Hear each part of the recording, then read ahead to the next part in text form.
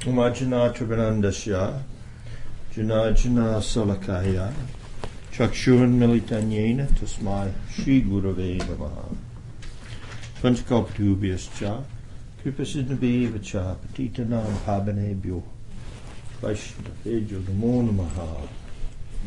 Om Namo Bhagavate Vasudevaya. Om Namo Bhagavate Vasudevaya. Om Namo Bhagavate Vasudevaya. Nasta prayeshu abhyeshu nityam bhagavata sevaya. Bhagavatutama shloke bhaktir bhavati naistiki. Good evening, everyone. We have an interesting discussion this evening. Lots of technical information, historical information, chronological information. So we'll begin by chanting 4 verses from the first canto of Srimad Bhagavatam, 7th chapter, dealing with the revelation of Srila Vyasadeva, which are central to the theme of Srila Jiva Goswami's Satsandarbhas. Central in that, he says, they're the nucleus around which the entire Bhagavatam should be viewed. And we will hopefully come to a point in this evening's discussion where we'll bring that out again in a very particular way. Translation. In that mind which was undisturbed because it was pure from the performance of bhakti, he saw Lord Krishna, complete with all his energies and spiritual expansions, and also saw Maya, who took shelter behind the Lord. Bewildered by that Maya, the Jiva, though separate from the 3 gunas, considers himself made of the 3 gunas and takes on material existence created by the gunas. And Vyasa saw Bhakti Yoga to the Lord, which effectively destroys Jiva's samsara. Learned Vyasa then wrote the Bhagavatam for ignorant people. By hearing Bhagavatam, bhakti for the Supreme Lord Krishna appears. Hearing it also destroys lamentation, illusion, and fear in the human being.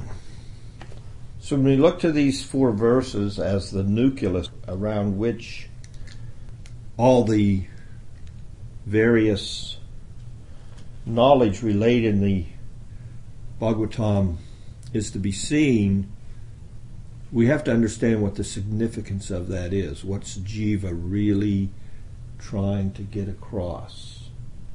He said, right at the very beginning of this section of the Tattvasandarbha. Tattvasandarbha began with a discussion of what is the nature of knowledge? How does one acquire knowledge? How does one establish a valid method of acquisition of knowledge? Pramana, and what's knowable? Prameya. So this section has been dealing with what's knowable. He established the valid method of knowledge is to hear from Scripture, because our senses and all the knowledge that we can acquire with the senses will only take us so far. It's limited. We're going to hit a barrier. We're going to hit a barrier. It's a pretty high bar, even with what we do have, but it is going to be, there's a limitation there. We are not going to be able to perceive knowledge beyond sensory input unless we enter into samadhi.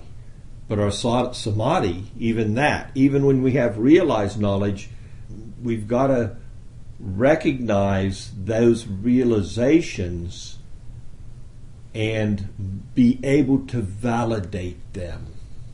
These verses from the Bhagavatam, and where we're going to end up this evening when we look at Prameya, what is knowable.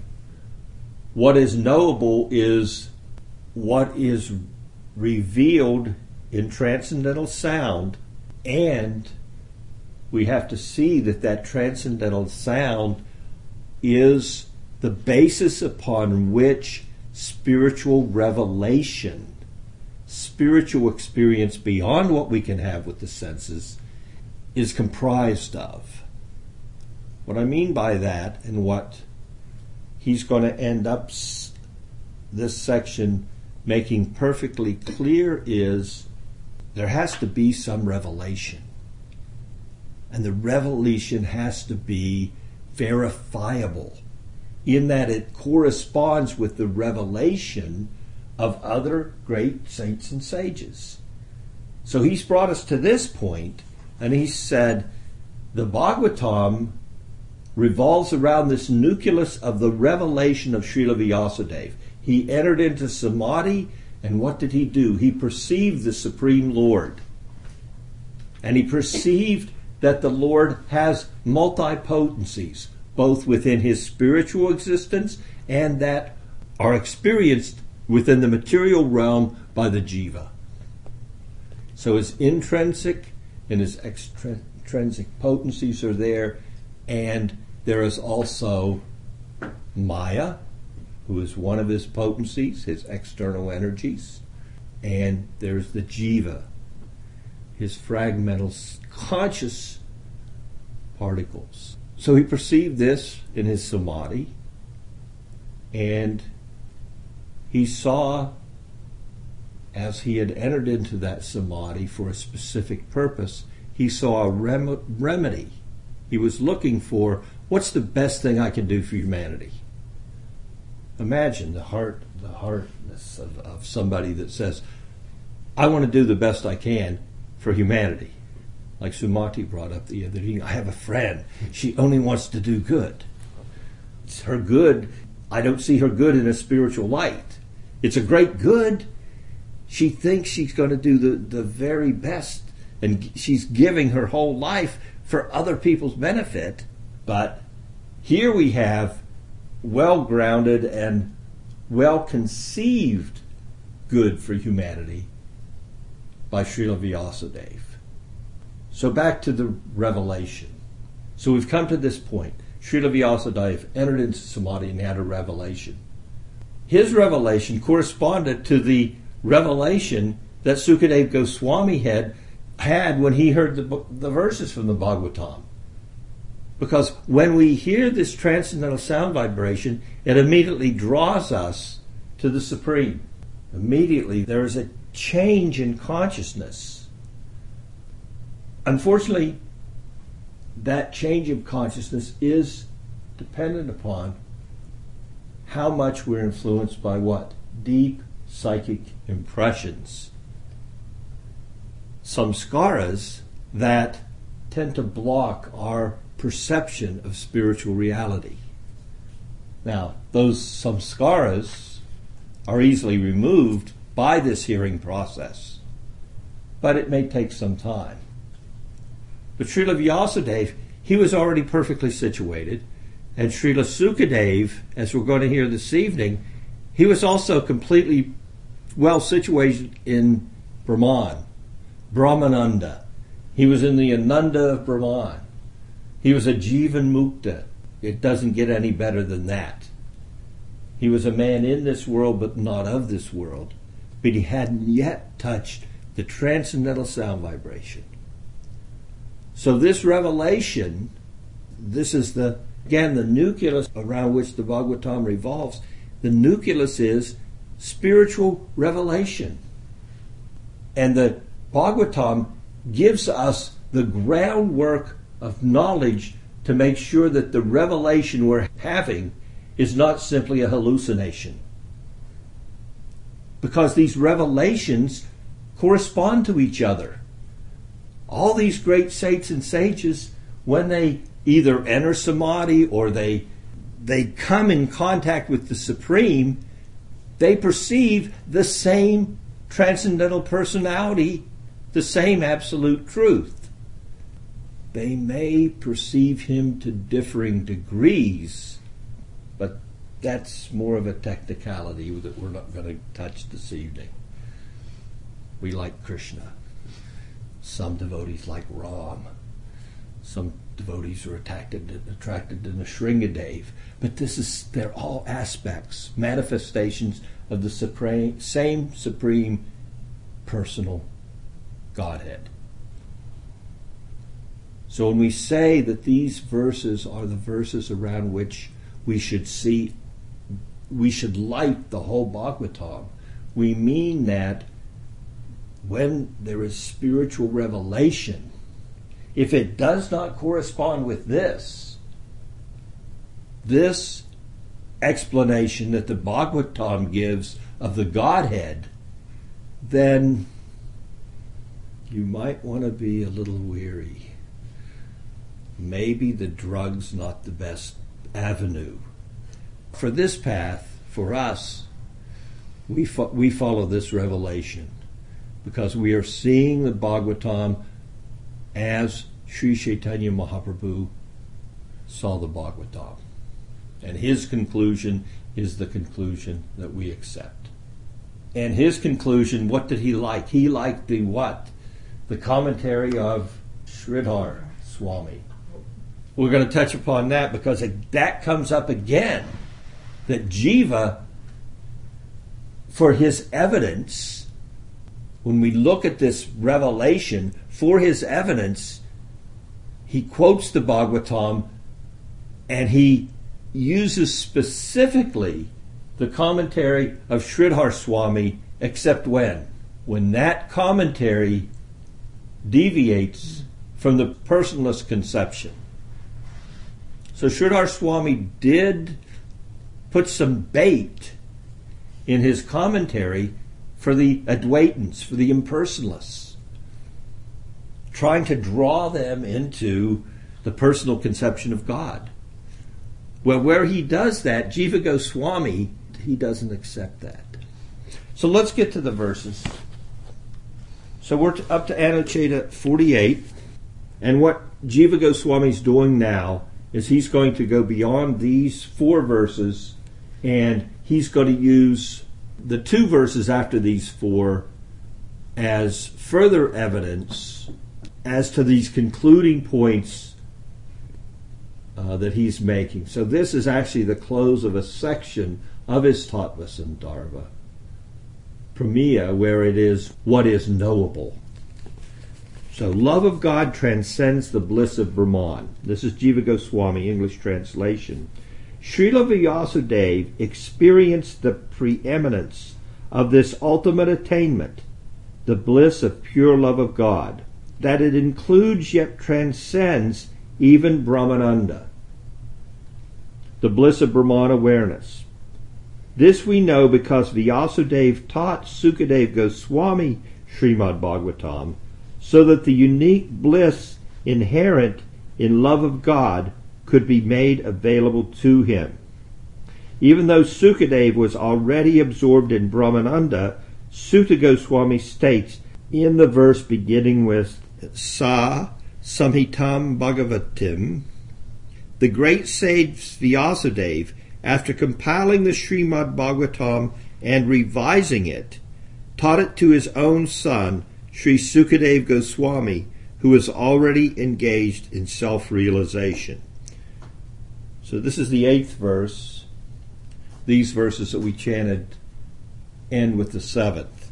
So now we're going to take a little bit of a recap, which is done in the commentary, because as students we may misunderstand what exactly it means when it says after compiling Srimad Bhagavatam and then revising it.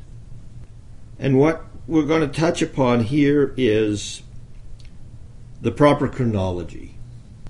The chronology of how this Srimad Bhagavatam came about.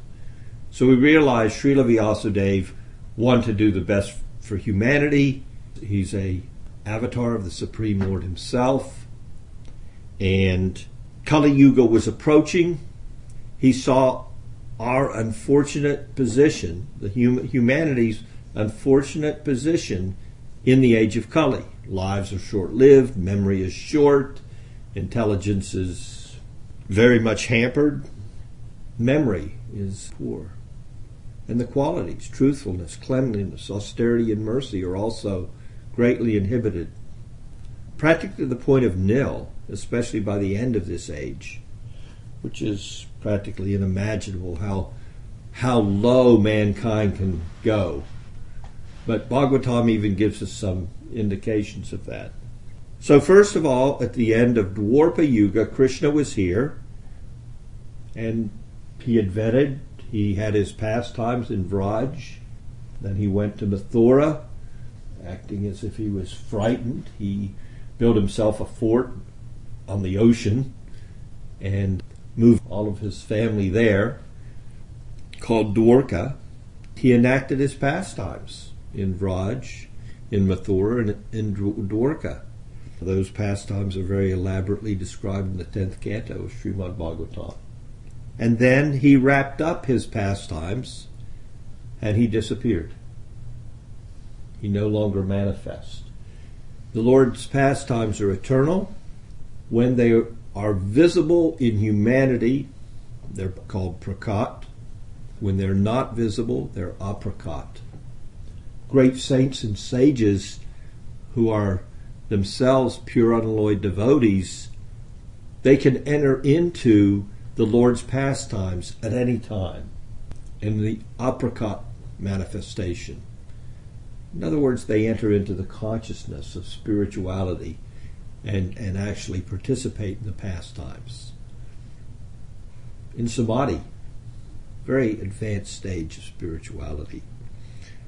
But for humanity in general, entrapped in the Lord's external energy, the Lord personally comes once in the day of Brahma, and he enacts his pastimes. Krishna enacted his pastimes, then he wrapped his pastimes up, and he was no longer visible in humanity. At that time, when Krishna disappeared, Kali appeared.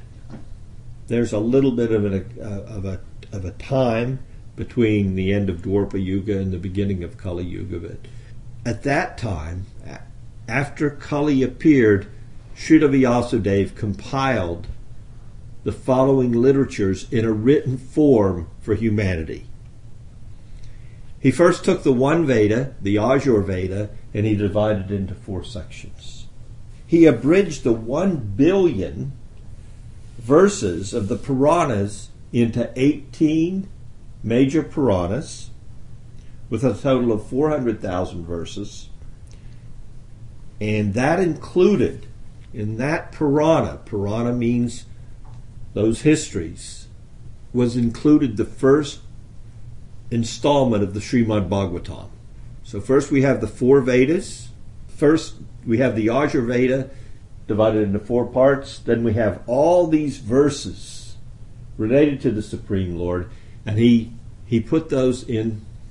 He took 400,000 and he gave us 18 Puranas, of which we have the Bhagavatam. Then he composed the Mahabharata. Originally 6 million verses. That's a big book.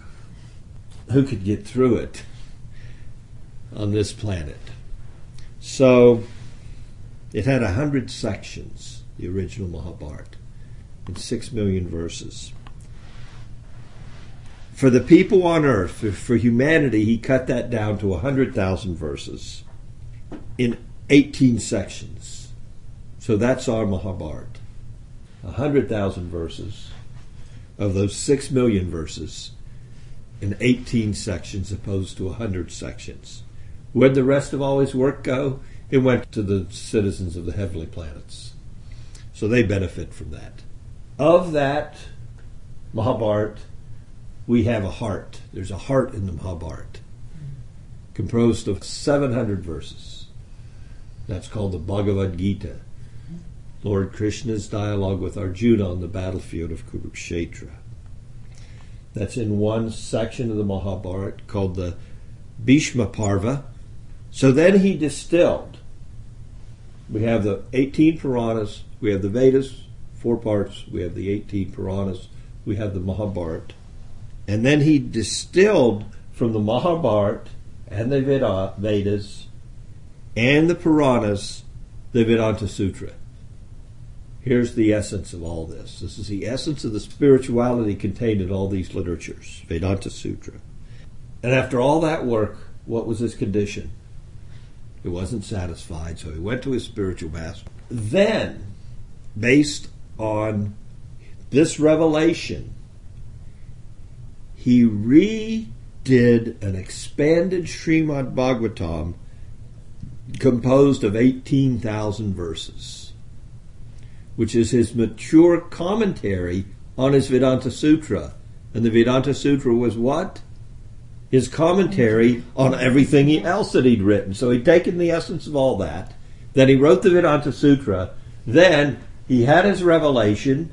Then he wrote an expanded Srimad Bhagavatam for humanity's benefit, really bringing out Krishna, the Supreme Personality of Godhead, Krishnastu Bhagavan Swayam.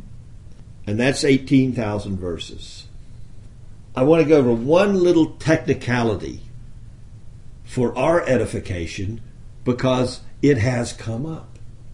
Well, I went to the Srimad Bhagavatam that His Divine Grace A.C. Bhaktivedanta Swami did, his with his disciples completing that, and there's only 14,094 verses. But it says there's 18,000 verses in the Srimad Bhagavatam. What happened to the other 3,900 and some odd verses? Did somebody throw those out? When we look at the verses, the way they're counted, you've heard this term grantha. So a grantha is a sloka of 32 syllables. You will find in the Srimad Bhagavatam, especially in the 5th canto where there's a lot of dialogue, you'll find that the slokas are not comprised of 32. So when we talk about 18,000 verses, we're talking about 18,000 granthas of 32 syllables. But some of the verses are very long, which means they contain more than 32 syllables. So if you were to go back and count the syllables in the Srimad Bhagavatam and divide by 32, you would come up with your figure of 18,000. Rest of the history, Maharaj Parikshit chastises Kali. Shringi curses Maharaj Parikshit. Sukadev is called upon because Maharaj Parikshit has decided to fast till death because he's offended a Brahmin. And thus we have the first speaking of the Bhagavatam from the lips of Sukadev Goswami. So Srila Vyasadeva has already compiled it after the departure of Krishna. When we read in the verse, after compiling it and revising it, this explanation is there. What does it mean by revising it? He represented it in an expanded form. So one of Srila Vyasadev's most profound realizations in his samadhi, his revelation, was that Bhaktiyananda exceeds Brahmananda. The pleasure of having a loving relationship with the Supreme Lord far exceeds the pleasure that one has simply by realizing their individual spirituality. This is brought out in the Bhakti Rasamrita Sindhu by Srila Rupa Goswami. If multiplied trillions of times, the transcendental pleasure derived from impersonal Brahman realization still could not compare to even a single drop of the ocean of bliss of pure devotion. Now we come back to the Anucheda. The first part of it was the fact that part of his revelation was Brahmananda, realizing ourself. And what really is Brahmananda? If we look at it in the perspective of spirituality, we're looking at perceiving our spiritual being after we have dissipated any desire for exploitative enjoyment. Unfortunately, in the material realm, every enjoyment comes at the cost of another. you cannot breathe the air without taking another living entity's life. You can't eat a meal, even if you're a vegetarian, without taking another entity's life. You can wear a white mask and say, well, I'm not breathing in the little insects. Well, there's insects finer than your mask. That's the reality of material existence. Brahmananda is the state of realization where we come to no longer exploit for our existence. We accept gratefully whatever comes of its own accord. The sages, they have no desire for any exploitative enjoyment. So that's Brahmananda. So when we talk of Bhakti Ananda, that enjoyment which comes from having a relationship with the Supreme Lord in love, that's trillions of times more pleasurable than being relieved of the miseries of material existence. I know they say we have a pessimistic viewpoint of things. That's the nature of the spiritualist. He does have a pessimistic view of things, because he sees he could have the best life in the world. He could be the richest person, the most beautiful person, the most intelligent person, the most talented person, and guess what? It doesn't matter. At the end, it's like sticking a pin in a balloon. Poof. But spiritual life, if we spend any little part of our life pursuing a spiritual aim, that's never lost. Krishna guarantees in the Bhagavad Gita, a little advancement on this path will save you from the greatest danger of karmic involvement. And whatever progress you've made in spiritual life, even if you couldn't do it right, even if you got it all wrong, whatever you did, I'm going to preserve. And whatever you didn't get done, whatever you lacked, I'm going to take care of that for you. That's the school of bhakti. In this verse, the phrase Kritvānukramya, after composing and revising, indicates that Vyasadeva first wrote Srimad Bhagavatam in abbreviated form, and that later on, after being instructed by Narada Muni, he expanded and rearranged it. So that's basically what's primarily presented in Anucheta 48.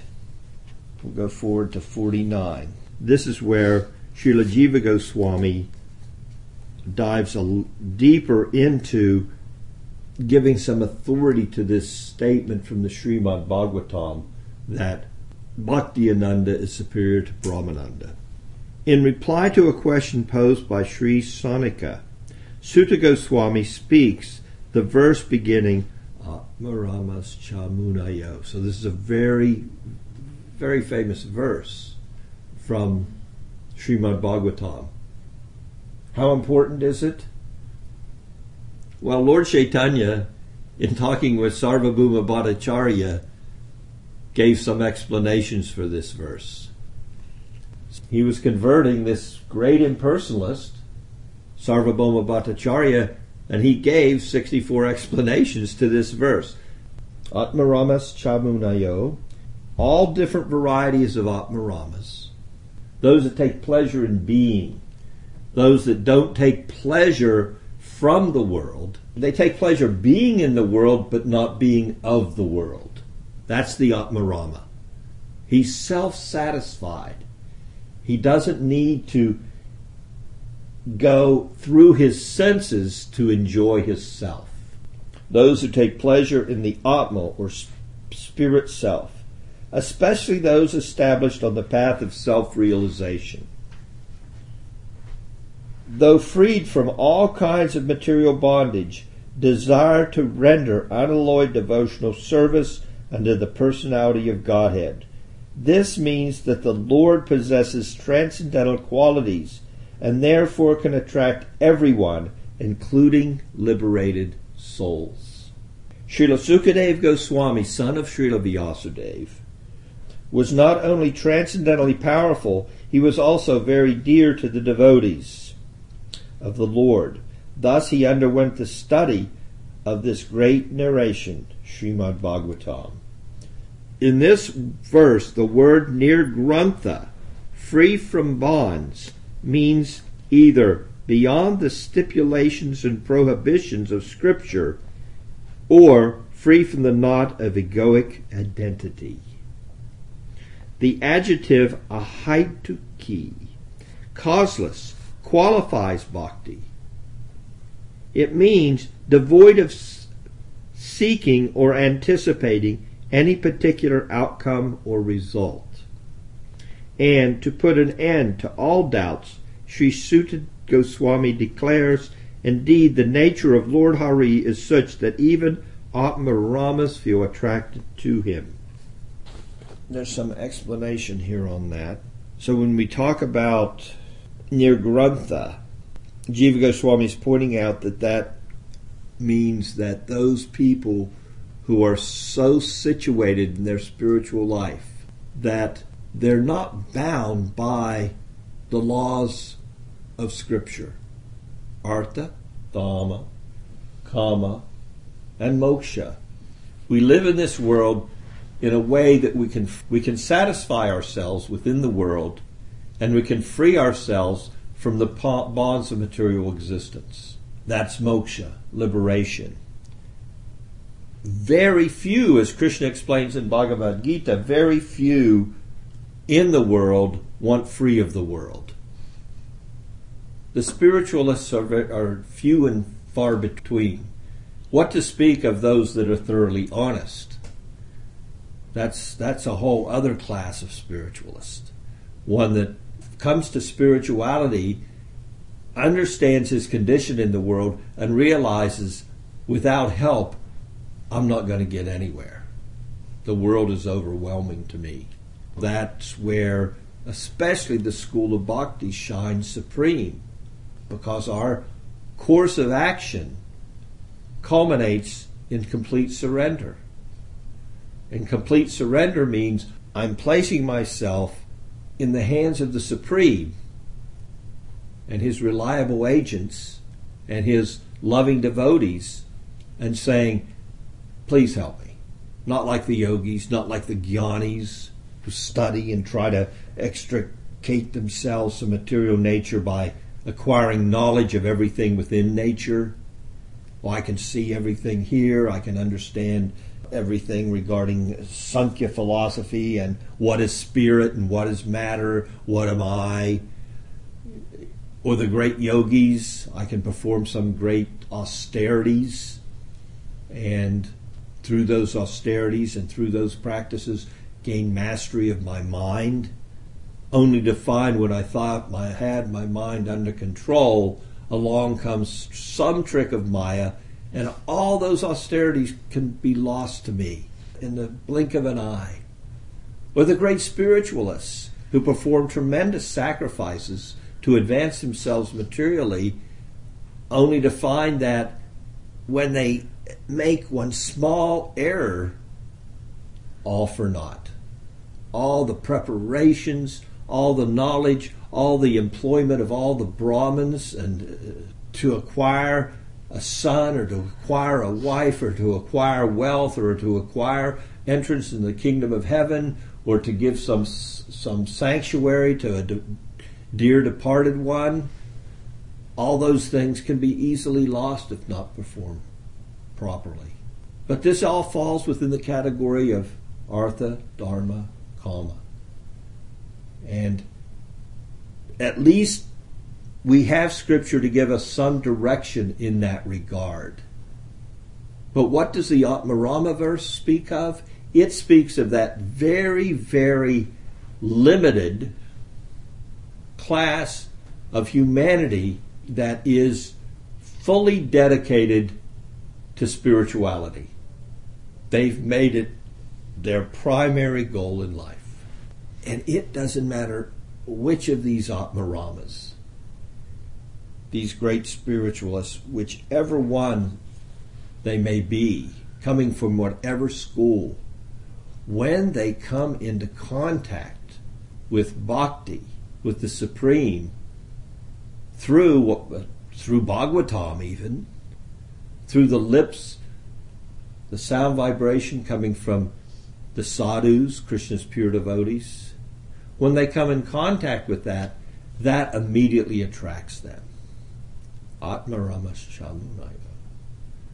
This is the special characteristic of Srimad Bhagavatam, that it can attract this class of spiritualists, no matter where they are.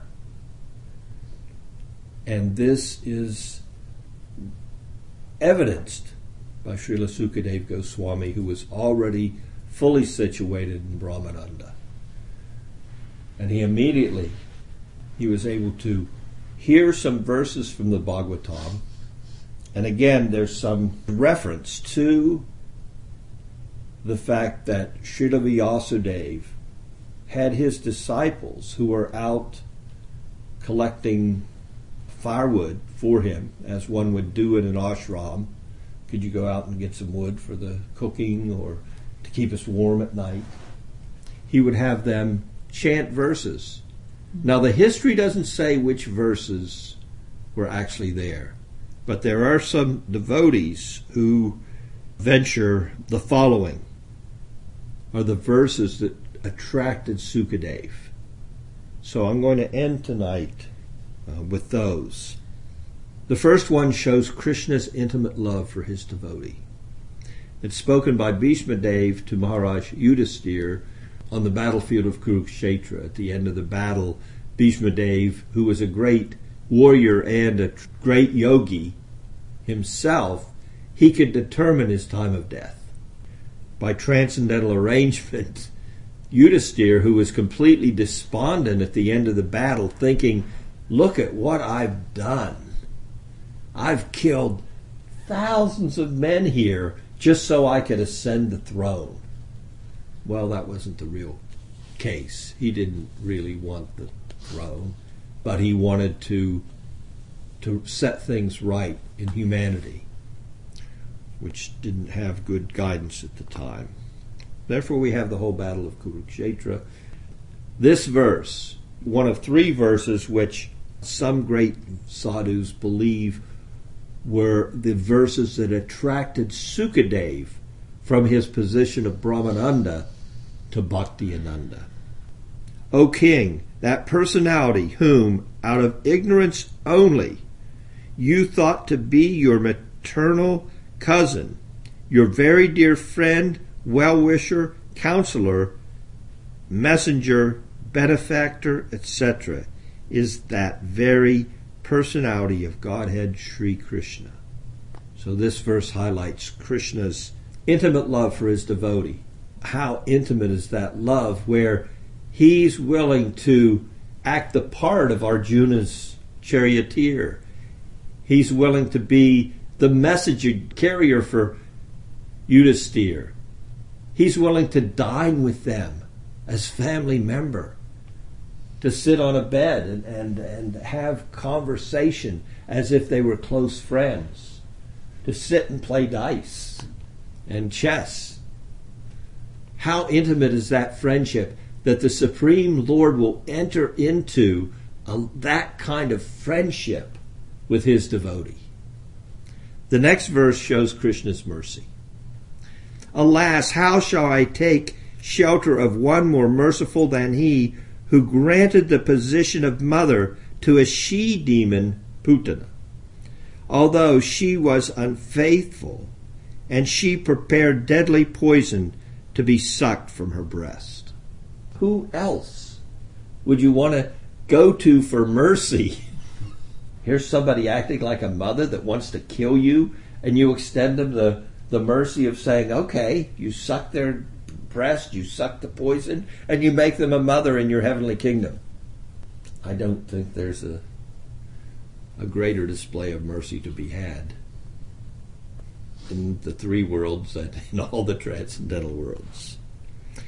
And the last verse, which shows Krishna's madhurya, beauty and his charm. Wearing a peacock feather ornament upon his head, blue kanikara flowers on his ears, a yellow garment as brilliant as gold, and the Vaijayanti garland, Lord Krishna exhibited his transcendental form as the greatest of dancers as he entered the forest of Vrindavan, beautifying it with the marks of his footprints. He filled the holes of his flute with the nectar of his lips, and the cowherd boys sang his glories. So this wraps up the section on Prameya, the truths which are to be known. So first was Pramana. How do you acquire that which is to be known? How do you acquire relevant knowledge? And now Jiva is wrapping up Prameya. Prameya is, well, what's knowable? If you're going to know something, if you want to know the highest, the most of what your being is all about, then he's presented that in this section. And what is to be known? The revelation. Spiritual life is to be experienced. It's for us to enter into through revelation. That requires some energy from that side coming to us, inviting us in to have that revelation. We're going to go on here, and he's going to begin to elaborate here in the end of the Tattva Sandarbha. We're up to the 50th Anucheda. All the Sandarbhas deal and revolve around the nucleus of the Srimad Bhagavatam and the revolution of Vyasadeva. So he's established this now for us, and we can move forward in establishing Sambandha Gyan, a deep understanding of it, so that there's no question. And I'll stop there. Are there any questions? You read something, I'm not sure if it was a continuation of, it was when you're reading the Atmarama's verse. Yes. And it said that Sukha was very dear to devotees, so he studied the Bhagavatam. And I just thought that was an interesting, it almost seems like there's like something implied there. I don't know if, because like he's dear to the devotees, which means like he's, very like realized. Vishnu Jana Priya is the term. So that's the part of the verse. That's from the 11th verse in the 7th chapter of Sri Sukadeva Goswami, son of Srila Vyasadeva, was not only transcendentally powerful, he was also very dear to the devotees, Vishnu Jana Priya of the Lord. Thus he underwent the study of this great narration, Srimad Bhagavatam. Remember, he was situated in Brahmananda, so he was already self-realized as far as his being in what we would call impersonalism. He was fully unaffected by the modes of material nature. So that made him specifically qualified in that Srila Vyasadeva saw him not only that he was a dear son, and of course we want to give the very best that we can give to our son or to our family. It's a natural thing. So, but that he was also perfectly qualified because he had no attachment to material nature. So there was no possibility that he would give a self-motivated interpretation to anything in the Bhagavatam.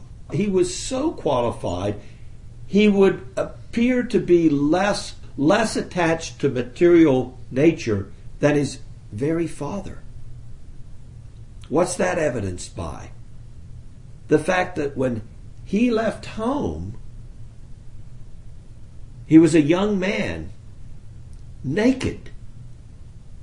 And when he walked by a bathing ghat of young girls, they have this tendency to know what's in a man's mind somehow. They didn't even care to bother to cover their bodies. And when Vyasadeva came to follow him and come home, come back. I want to give you Bhagavatam. The women immediately, seeing Srila Vyasadeva, covered their bodies because he discriminated between who was a woman and who was a man. Sukadeva Goswami had no such discrimination. He had no. That's how totally uninvested he was in material affairs. So that's the one explanation, is the explanation that he was very dear to Krishna's devotee, Srila Vyasadeva, as a son and as the most qualified recipient of the instructions contained in the Bhagavatam, because he could deliver them perfectly. How perfectly? When he instructed Maharaj Parikshit, who wasn't there? Everybody was there. Narada wanted to hear the way he delivered Bhagavatam. Vyasadeva wanted to hear the way he delivered Bhagavatam. Everybody wanted to hear the way he delivered Bhagavatam, because they knew this will be a perfect presentation of the content of Bhagavatam. He's also considered dear because in delivering the Bhagavatam, he became the most dear to Krishna's devotees, Vishnu Jana Priya. Thank you so much for your association. Hare Krishna.